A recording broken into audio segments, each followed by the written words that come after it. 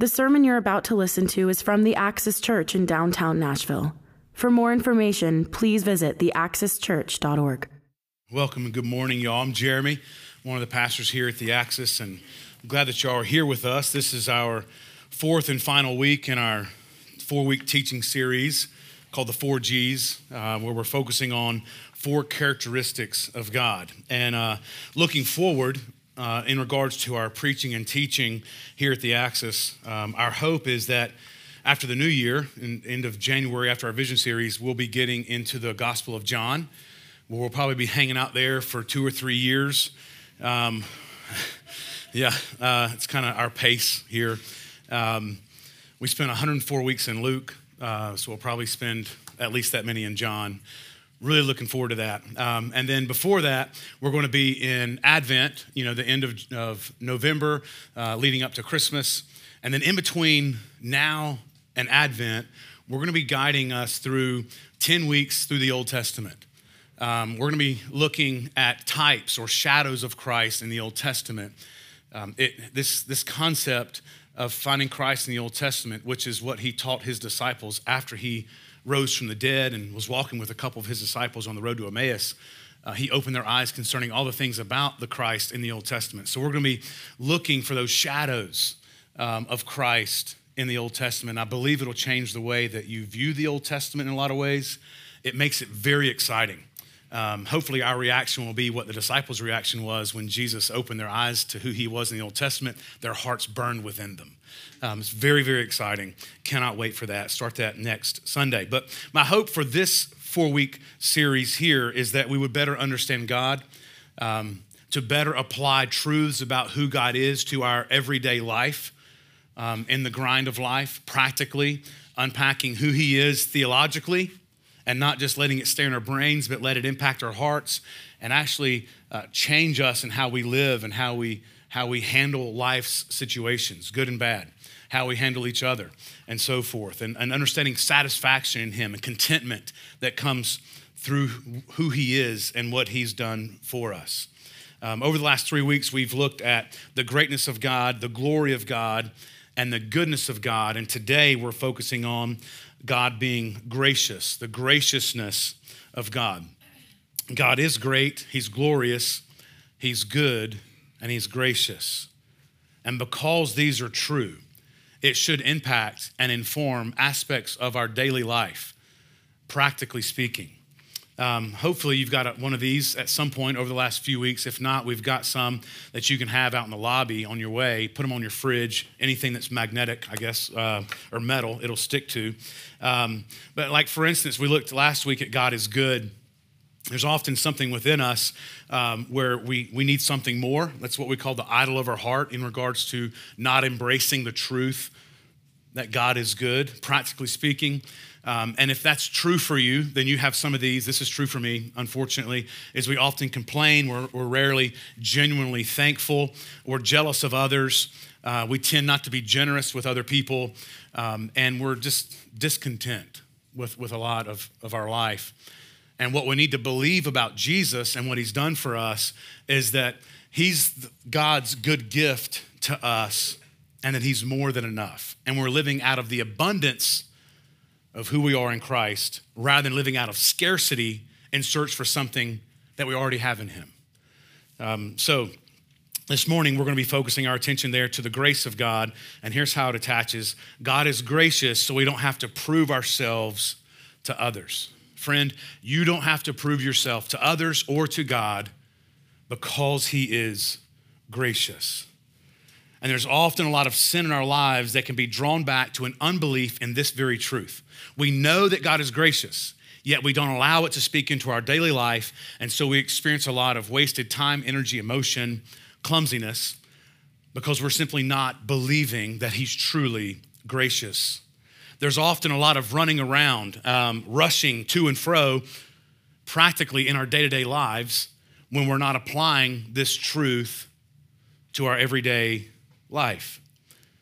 So I want to unpack how God being gracious is connected with us trying to prove ourselves. I want to ask a couple leading questions to get us going. Have you ever done something to prove yourself to others? Like, have you ever gone out of your way and maybe try to do something maybe over the top to show somebody how much you care. To show them that you're there for them, available for them. All right? Do you often feel like you're living your life sort of on a stage, performing daily for your value and for your worth? Do you ever feel that your identity is in what you do and what you produce, not just in who you are? Do you find it difficult to say no to somebody? Or not right now? Do you find it difficult to say that because down deep you fear what they think of you if you say no? So you overcommit. Are you often late to things because you struggle with saying no? And so you cram your schedule trying to please everybody. And in a way, you're never fully present. Me neither. To none of these. I'm perfect. Just kidding. This is often my resume. A lot of times when we take time to stop, which is tough these days, when we take time to reflect, which is tough these days. But if we did, we could find a direct line from our sin back to a persistent pursuit of performing in front of other people. We want to prove ourselves to our spouse, our children, our coworker, our boss, our roommate, our neighbor, our parents, our significant other, someone at the salon, someone at the gym. And so we've got to look a certain way. We've got to do something to have others think of us in a positive way. We want to do whatever it takes to get on their good side. Right? We want to do something to get positive recognition and attention, constantly performing, really never just resting and just being in the moment for what it is. So as we're in a conversation with a friend, a coworker, a boss, we're in a conversation with them verbally, audibly, but within there's another conversation where as we're in this conversation wondering, what do they think of me? Am I cool? Am I enough? Like, oh my gosh, I responded, I'm so dumb. Like I'm ruining this. Do you think they like me? Have I done enough good to still be one of their close friends? Who's outperforming me in their life, and how can I get to the top of their list? Do they think I'm good enough? I mean, it's relentless. This second conversation that's constantly going, we're performing to prove our worth to them, but we're also performing to prove something to ourselves. We want to teach ourselves that we're unique and valuable and worth something. But we also perform in order to judge other people who aren't as good as we are. Because that helps us sort of validate ourselves. It makes us feel better about ourselves because we got our stuff better together than they do. But then we really rarely feel good about ourselves. You see, when we base our lives on our performance, what else takes place is we often can't handle criticism. We have excuses that come up. Well, no, if you knew the whole story, like it really wasn't my fault. Let me share the whole big picture, because what you saw there was just a portion of it. There's always an excuse. There's always a reason. We lack the ability often, if this is something we struggle with, to just admit when we're wrong, because we're afraid that's going to demote us on the friend list and value list of others, and even God, to ourselves. And when failure comes our way, we try to avoid failure. We try to excuse it away. But when failure does come to us, we can't simply look at it as, man, I'm just a person. I'm just human. I'm clumsy. I messed up. I overplanned. I'm so sorry. So our whole world falls apart. Our whole world shatters when we fail. Or we'll go to the other extreme and we'll pretend it never even happened, because we can't deal with this disappointment. Anytime we fail in that moment, we believe that we're defined by that failure.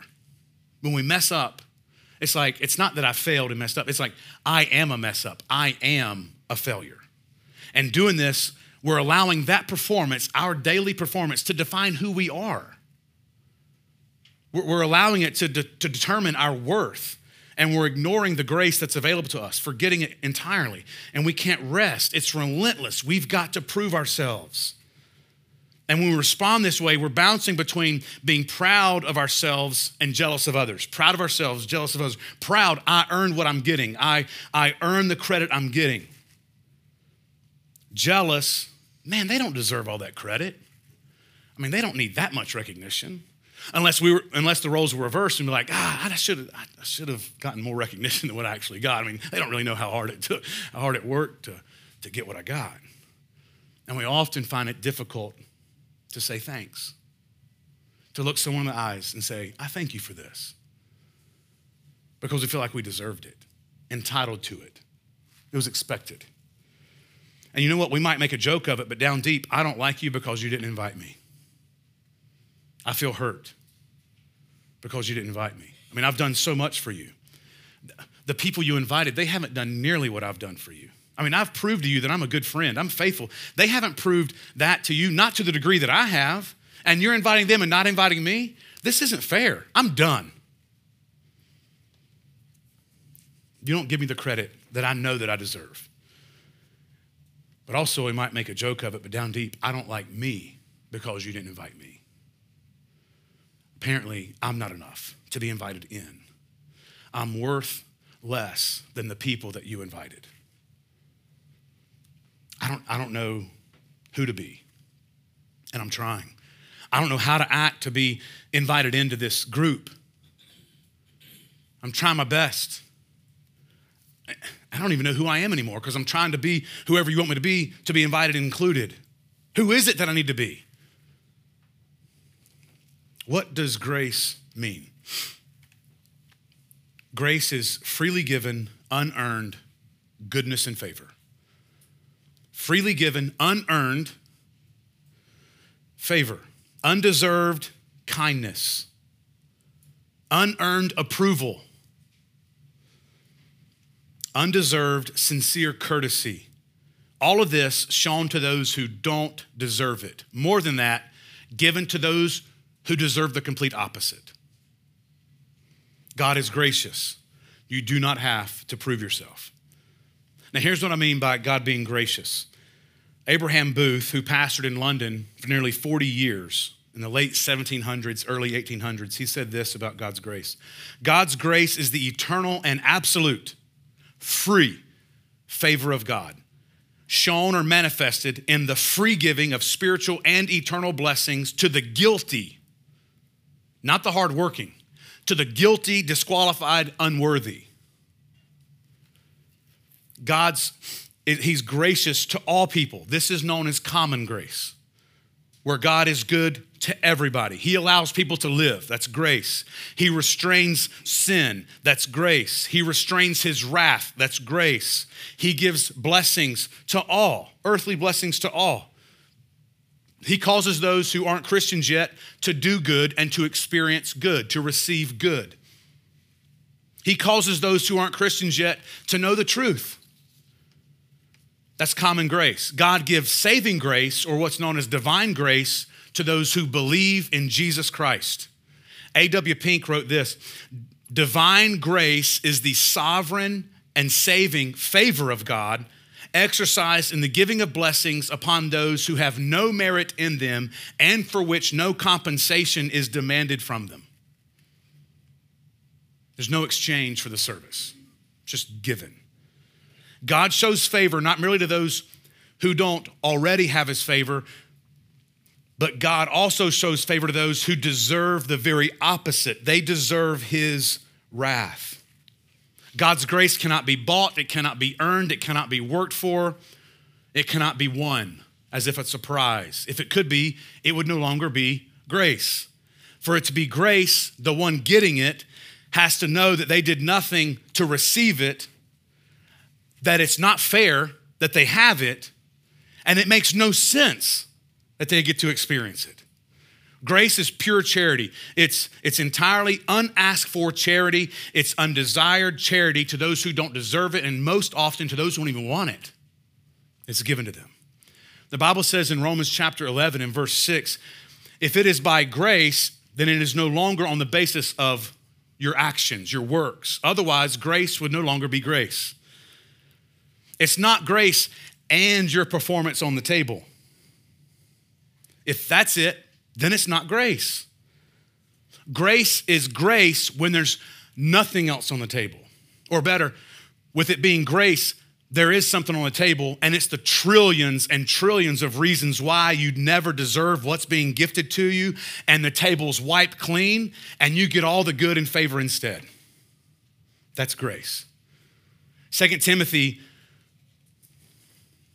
chapter 1 and verse 9 says, it was God who saved us and called us to a holy calling, not because of our works, what we do, but because of his own purpose and grace, which he gave us in Christ before I was even born, before I even had a chance to earn it or not, before the ages began. And when there's a phrase like that, I go to the front of my Bible and beginning of Genesis chapter 1, I'll write in there 2 Timothy 1:9, because that's something that took place before he created the heavens and the earth. That's wild. That's grace. His grace enables us to believe. His grace causes us to believe. Faith is a gift of God's grace. Without God's grace, we're nothing. I mean, the grace of God is God showing goodness to people who deserve only his wrath and who expect nothing from him but his wrath and judgment. God is gracious, meaning that he doesn't act favorably to us because we've done something deserving. He acts because he's gracious, not because we've deserved him to act. That would not be him being gracious. He is gracious. It's who he is, meaning he acts for us and in spite of us. So why fight to perform for your worth? Why struggle if it's already been graciously given to you, declared over you? Why try to earn it if he's already given you all that you need and he's already declared your value, and that value is not based on what you do or don't do. It's based on what Christ has done, his son, Jesus Christ, God in the flesh. You don't have to perform. You don't have to try to earn. Jesus Christ did this. Well, the truth of the matter is we actually have performed, and we have earned death and damnation and separation. That's our resume. We worked real hard, and we're damned. Best case scenario. So then all of life beyond that is unmerited favor. It's grace. Anything above the grave is grace. Every breath that you have is grace. It's something that you don't deserve. In fact, you ever thought or said or heard, man, you deserve better. Ultimately, that is false. I get the sentiment, but ultimately, it's wrong. If you feel like you deserve better, you will not ever view grace as amazing. You will only consider it as due, as earned. And all throughout Scripture, it's God giving people what they don't deserve. Adam and Eve, they cosmically rebel against God. He said there's one rule. They break the one rule. Like there's one no and infinite yeses. And our first parents were like, I want to break that one. And what does he do? He doesn't instantly destroy them. He does two things. One, he kills an animal, puts their skin covering over them to cover their shame and sin. Two, he sends them away from his presence, otherwise they would be destroyed. And that's the end of humanity. In the Old Testament, you've got the children of Israel. They escape Egypt, the iron furnace, where they were ridiculously destroyed as slaves, harmfully treated. Moses, Aaron, bring them out of Egypt into the wilderness. They complain. You brought us out here to starve? He rains down manna like Krispy Kreme donuts every morning for them. They complain, we're thirsty. You brought us out here to kill us with thirst? Moses hits the rock and water comes from the rock so they're able to live and have water, which is a picture of Christ being struck for our refreshment in the desert, which we'll get to that over the next 10 weeks.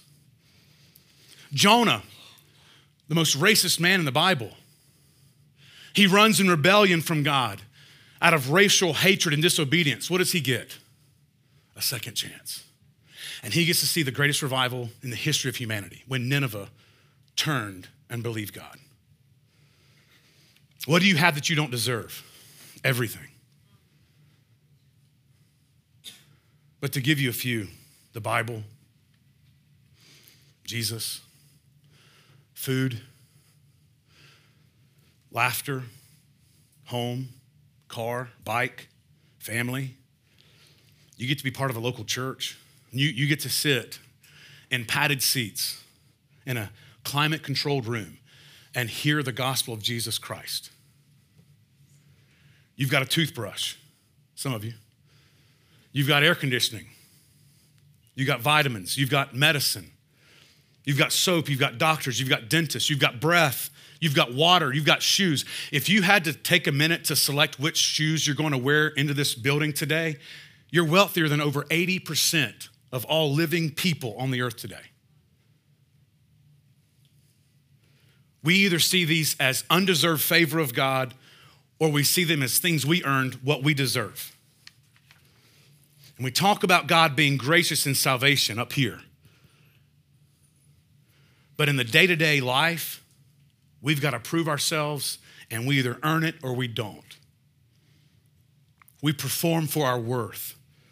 But the gospel says that we can't earn anything from God. We don't have to prove ourselves. Actually, we've earned isolation, and we graciously get community and friendship. We've earned death. We get eternal life. We earn separation. We get reconciliation. We earn abandonment. We get rescued. We earned orphaned. We get adopted, and we have the inheritance of a king's family. And unless we see that we're truly hopeless sinners, rebels, we'll never celebrate the grace of our divine rescue. It should never make sense. Never makes sense. And grace isn't really grace until it makes you uncomfortable because it seems too good. But the problem with considering grace amazing these days is that we have way too high of opinions of ourselves. And when we perform for our worth, trying to prove ourselves, it's functionally Christian karma. It's not grace. Believing in like this Christian karma, it's like when I do something good, I expect things to go well. At least better for me than those who don't like God, right? When I believe in this Christian karma, it's like when I do something bad, I think back, I didn't read my Bible this morning. That's why this has happened. That's why I've got this flat tire. Read the Bible, Jeremy, so this won't happen. That's Christian karma. That's not Christianity. This reminds me of the prodigal son story in Luke 15. It goes like this. Jesus was given a story, a parable. There was a man who had two sons, a wealthy man, you'll see. And the younger of them said to his father, "Father, give me the share of property that's coming to me." He divided his property between his two sons. Not many days later, the younger son gathered all he had. He took a journey into a far country, and there he squandered, recklessly spent his property, recklessly living out this way. And when he had spent everything, it got worse. A severe famine arose in that country. He began to be in need, which is more than most of us understand. Like he was truly in need. So he went and hired himself out to one of the citizens of that country who sent him into the fields to feed pigs. And he was longing to be fed with the pods that the pigs ate. I just wish I had the pig slop. I'm so hungry. And no one gave him anything. But when he came to himself, which is grace, when he kind of snapped out of his rebellion for a second, got a moment of clarity, that's grace. When he came to himself, he said, "How many of my father's hired servants," again, he's loaded, "have more than enough bread, but I perish here with hunger? I'm gonna get up, I'm gonna go to my father, and here's what I'm gonna say. Father, I have sinned. I've sinned against heaven, I've sinned before you. I'm no longer worthy to be called your son. Treat me as one of your hired servants." He rehearsed this, he had it down. He was learning this apology. Verse 20, he arose and came to his father, but while he was still a long way off, his father saw him, which means at some level he was still looking for his boy, which is grace. And he felt compassion. Did he earn that?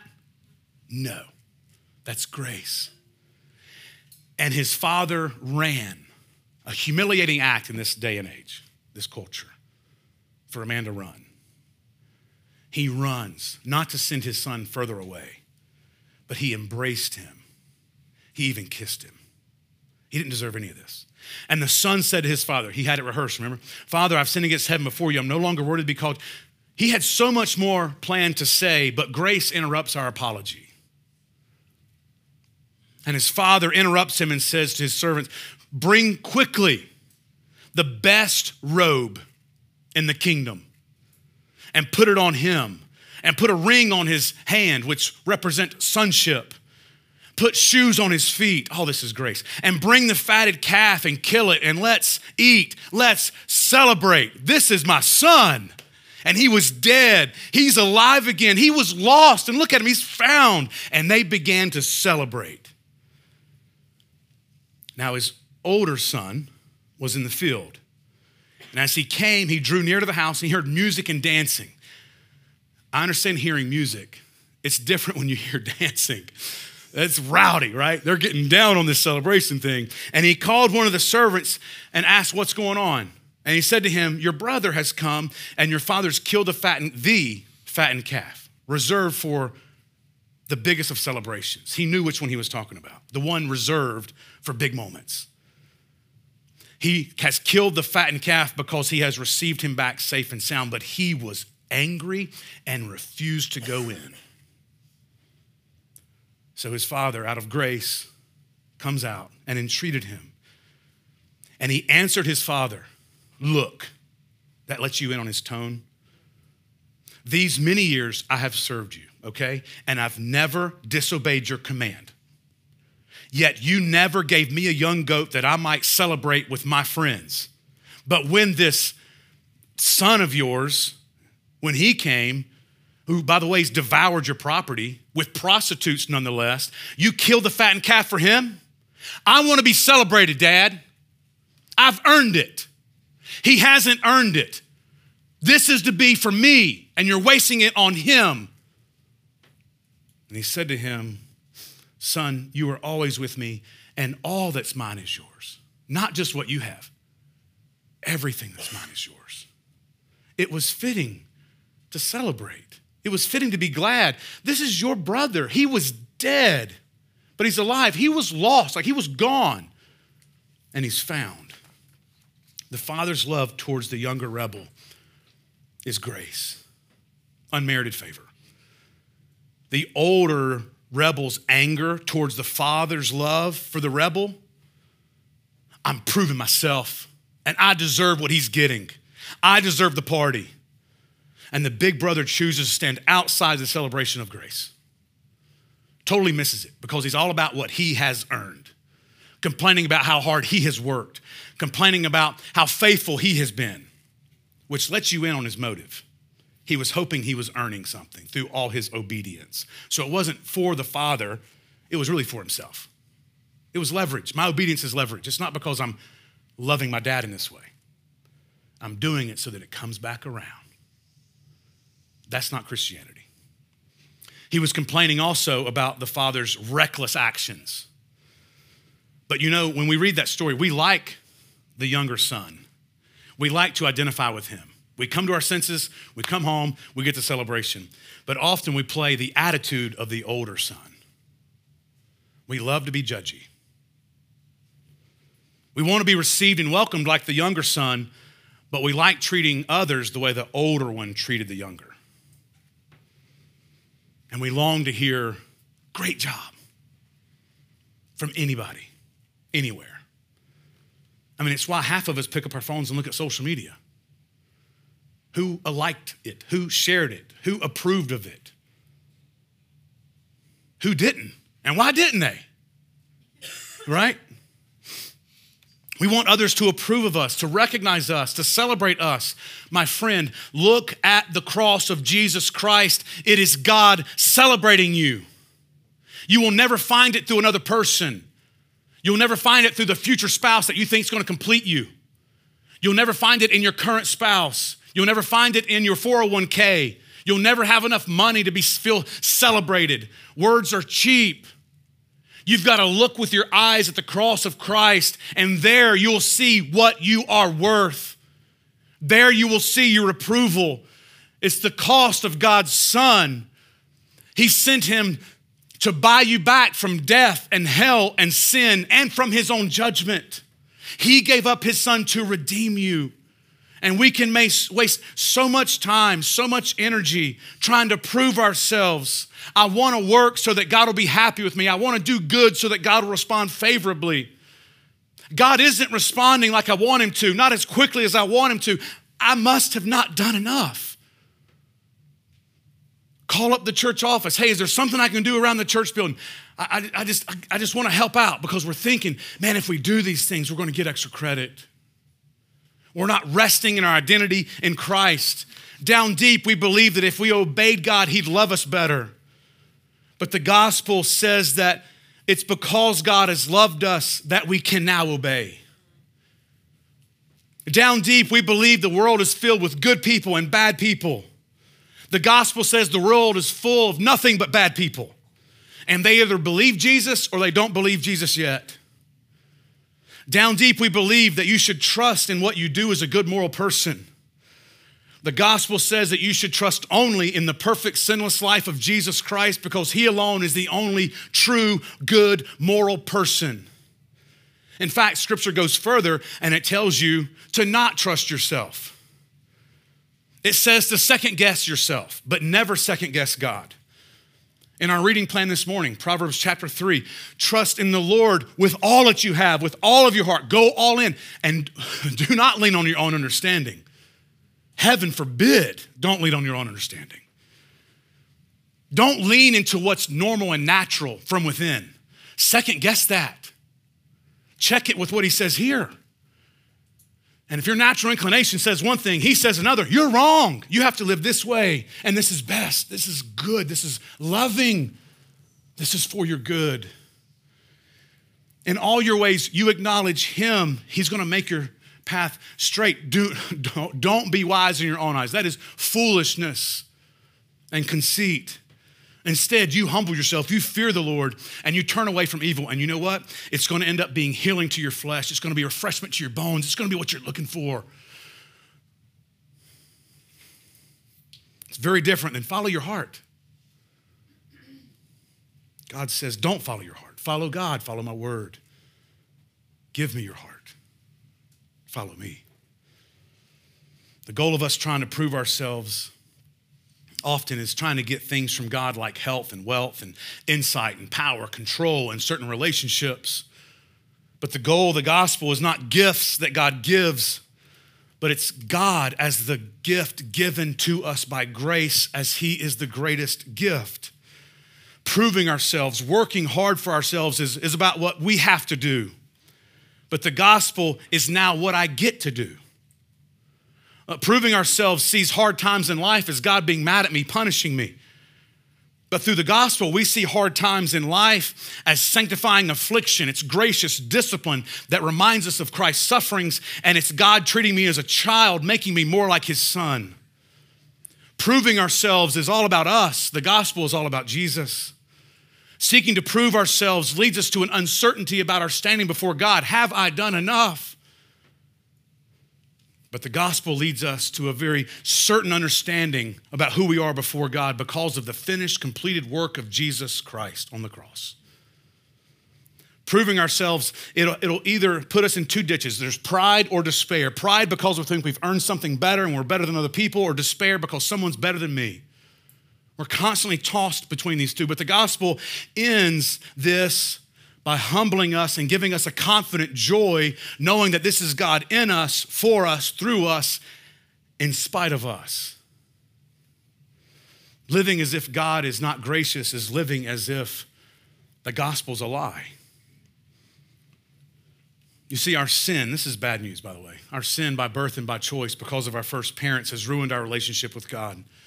And rather than experiencing his approval through a relationship with him that's living and vibrant, our sin against him only brings his wrath and his judgment. That's the only attention that we have.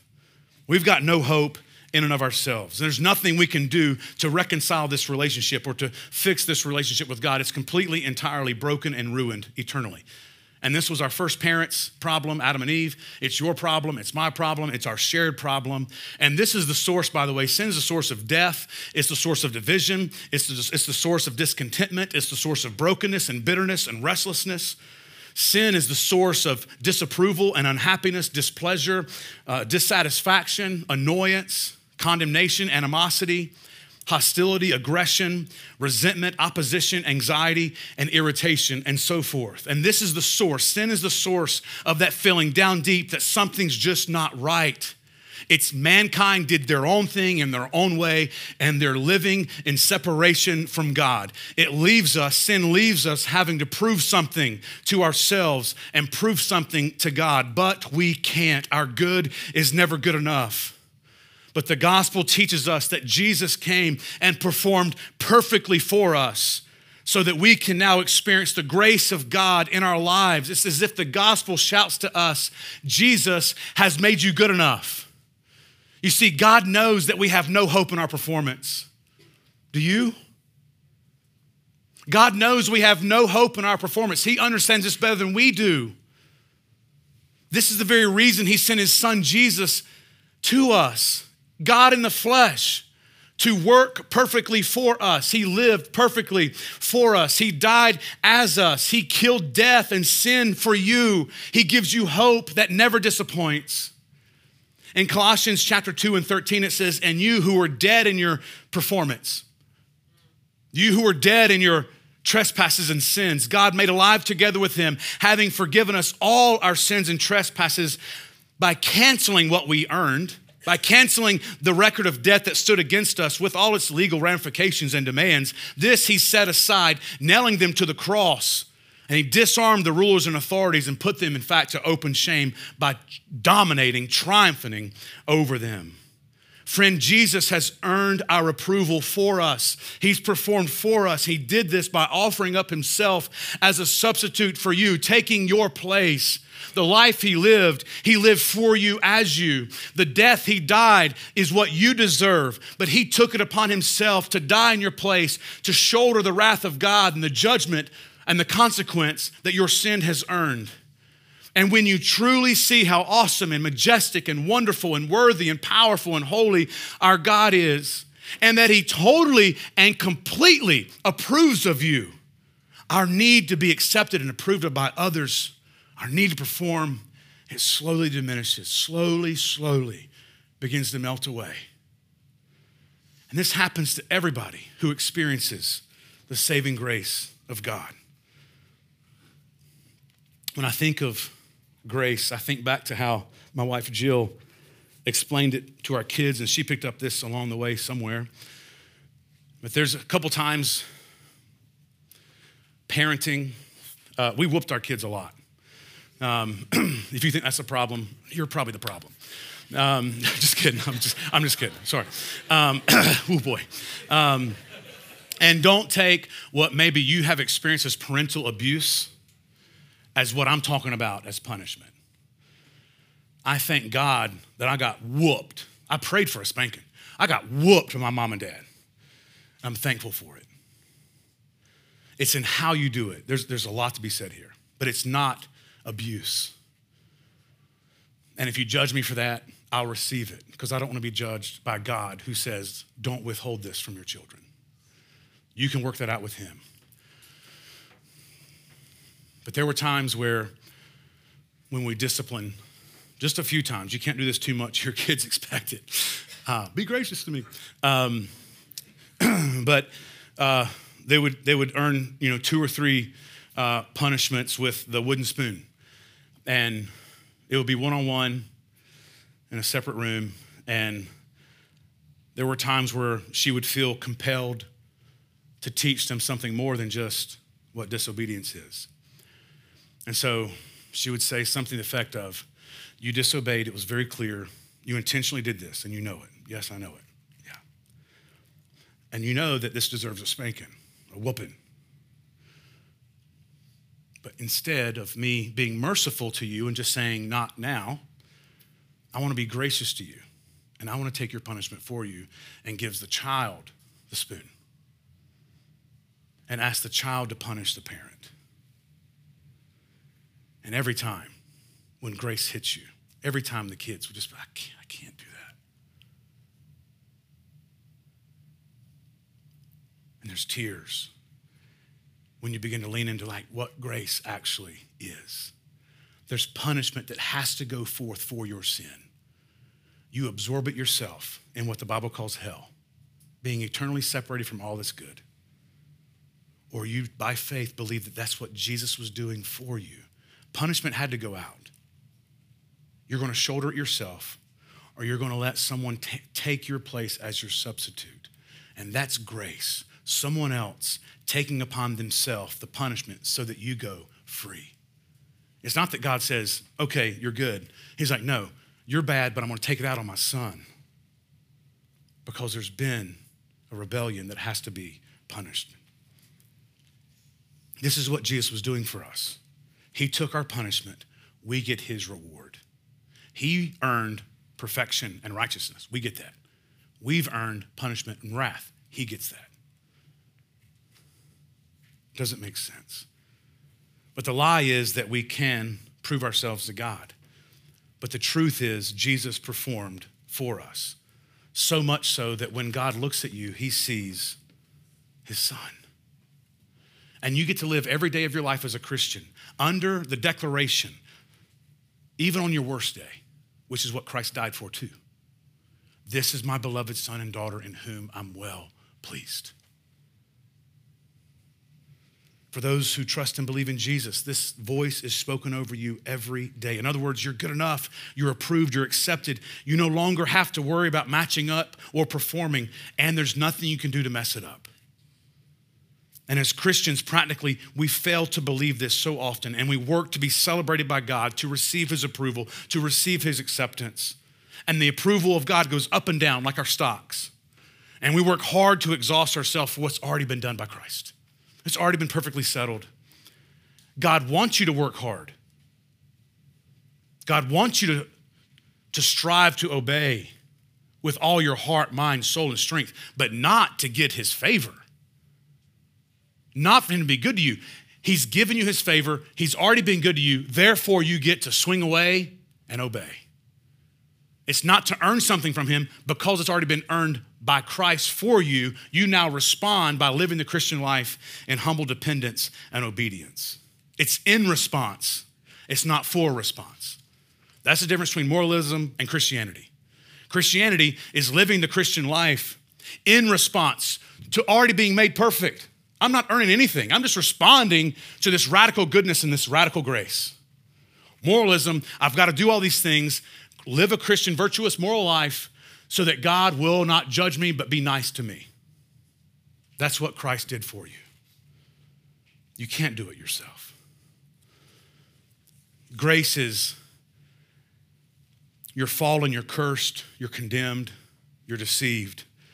You're scarred, you're scared, you're guilty, you're desperate, you're irredeemable, you're hopeless, you're captive, you're cowards, you're criminal, orphan, rebels, and you're shame-filled, you're blame-shifting, you're lonely, you're abandoned, you're helpless, polluted, dead sinners. And you've catastrophically failed, and you deserve separation from God and his undiluted, pure, 100% wrath and eternal death. We're all this. And we stand before God and we're charged and convicted as lawbreakers. We're not waiting our sentencing. We know that. It's been settled. It's been pronounced. We're guilty. We can't cry for justice because we know we deserve it. There's nothing that we can do except hang our head in silence. But then through the silence, we hear God speak, and it's his voice telling his son to go live and die on a mission to bring those rebels back to himself. Jesus courageously responds to this mission by becoming the curse for us, taking our sin upon him, receiving our blame, our loneliness, our shame, our wrath, our death. On the cross, the cup of God's wrath towards your disobedience was consumed entirely by Jesus Christ, the Son of God. He conquers your sin problem. He reverses the curse that brought upon sin to begin with. God conquers your ignorance, your blindness, your deafness to who he is. He begins to melt your heart, open your eyes. He cleanses you from the leprosy of sin. and you declare that God is right and just by punishing you to death, that you deserve it, you know it, but in light of what Christ has done, you get to call out and say, what about grace? And you get it. And you're left with life, a new and better life, everlasting life. You have righteousness and perfection all over you. You've got blamelessness and holiness all over you before God. You've got peace in your soul. You've been adopted into the family of God. You've been saved. You've been rescued. You've been pardoned. And to those who believe Jesus Christ, who love him, who serve him, who follow him, you no longer are the dirty, distant, violent slave to sin. Now, what would happen if you really believed that? How would it change your relationships? Well, you wouldn't have to take life so seriously. You wouldn't have to fear the list of what makes someone important. You wouldn't have to perform. You could rest. You could relax. You could stop pretending you never mess up. You could be honest and real as you walk through confession. You don't have to fight so hard to achieve more than the next guy. You wouldn't have to exaggerate and lie to try to make your story bigger and better to be more accepted, remembered. You could say no instead of saying yes so often because of the high expectations you put on yourself. And you could better receive criticism, allowing it to make you healthier instead of being crushed by it. God is gracious. You don't have to prove yourself. You can rest in your new identity in Jesus Christ. I ask that you stop trying to perform to get God's favor. And I just ask you to look to Jesus today and let that tell you something about who you are. Embrace him and all that he's done. Reject the self-righteous tendency that you might have of thinking that your actions can save you. They can't, but Jesus can. And to those who believe this, we now get to receive communion this morning, the Lord's table. We see the grace of God everywhere, but especially in the life, death, and resurrection of Jesus, what he's done for us. So as we take communion this morning, remind yourself of the grace of God towards you through Jesus Christ. We're going to have servers on either side of the stage, self-serve stations in the back two corners. There's bread that you're going to take, which represents the perfect life of Christ that cancels out your imperfect, sinful life. And you're going to dip it into the juice or the wine, the red liquid symbolic of the death of Christ and the blood that he shed as he was suffering the punishment as your substitute. This is all grace. So come to the table celebrating God's unmerited, unearned favor upon your life through the person and work of Jesus Christ. Let's pray together. These are the gifts of God for the people of God, and we get to proclaim the mystery of the faith that Christ has lived, he's died, he's risen, and will surely come again. Thanks be to God through Jesus Christ our Lord. Now may the blessing of God Almighty, the Father, the Son, and the Holy Spirit be on this time of remembering, this time of communion, and remain with us always, even through the end of the age. Amen. Christian, this is for you. Christian, when you're ready, I ask that you come and take, remembering the grace of God through the finished work of Jesus Christ. You've been listening to a sermon from the Axis Church in downtown Nashville. For more information, please visit theaxischurch.org.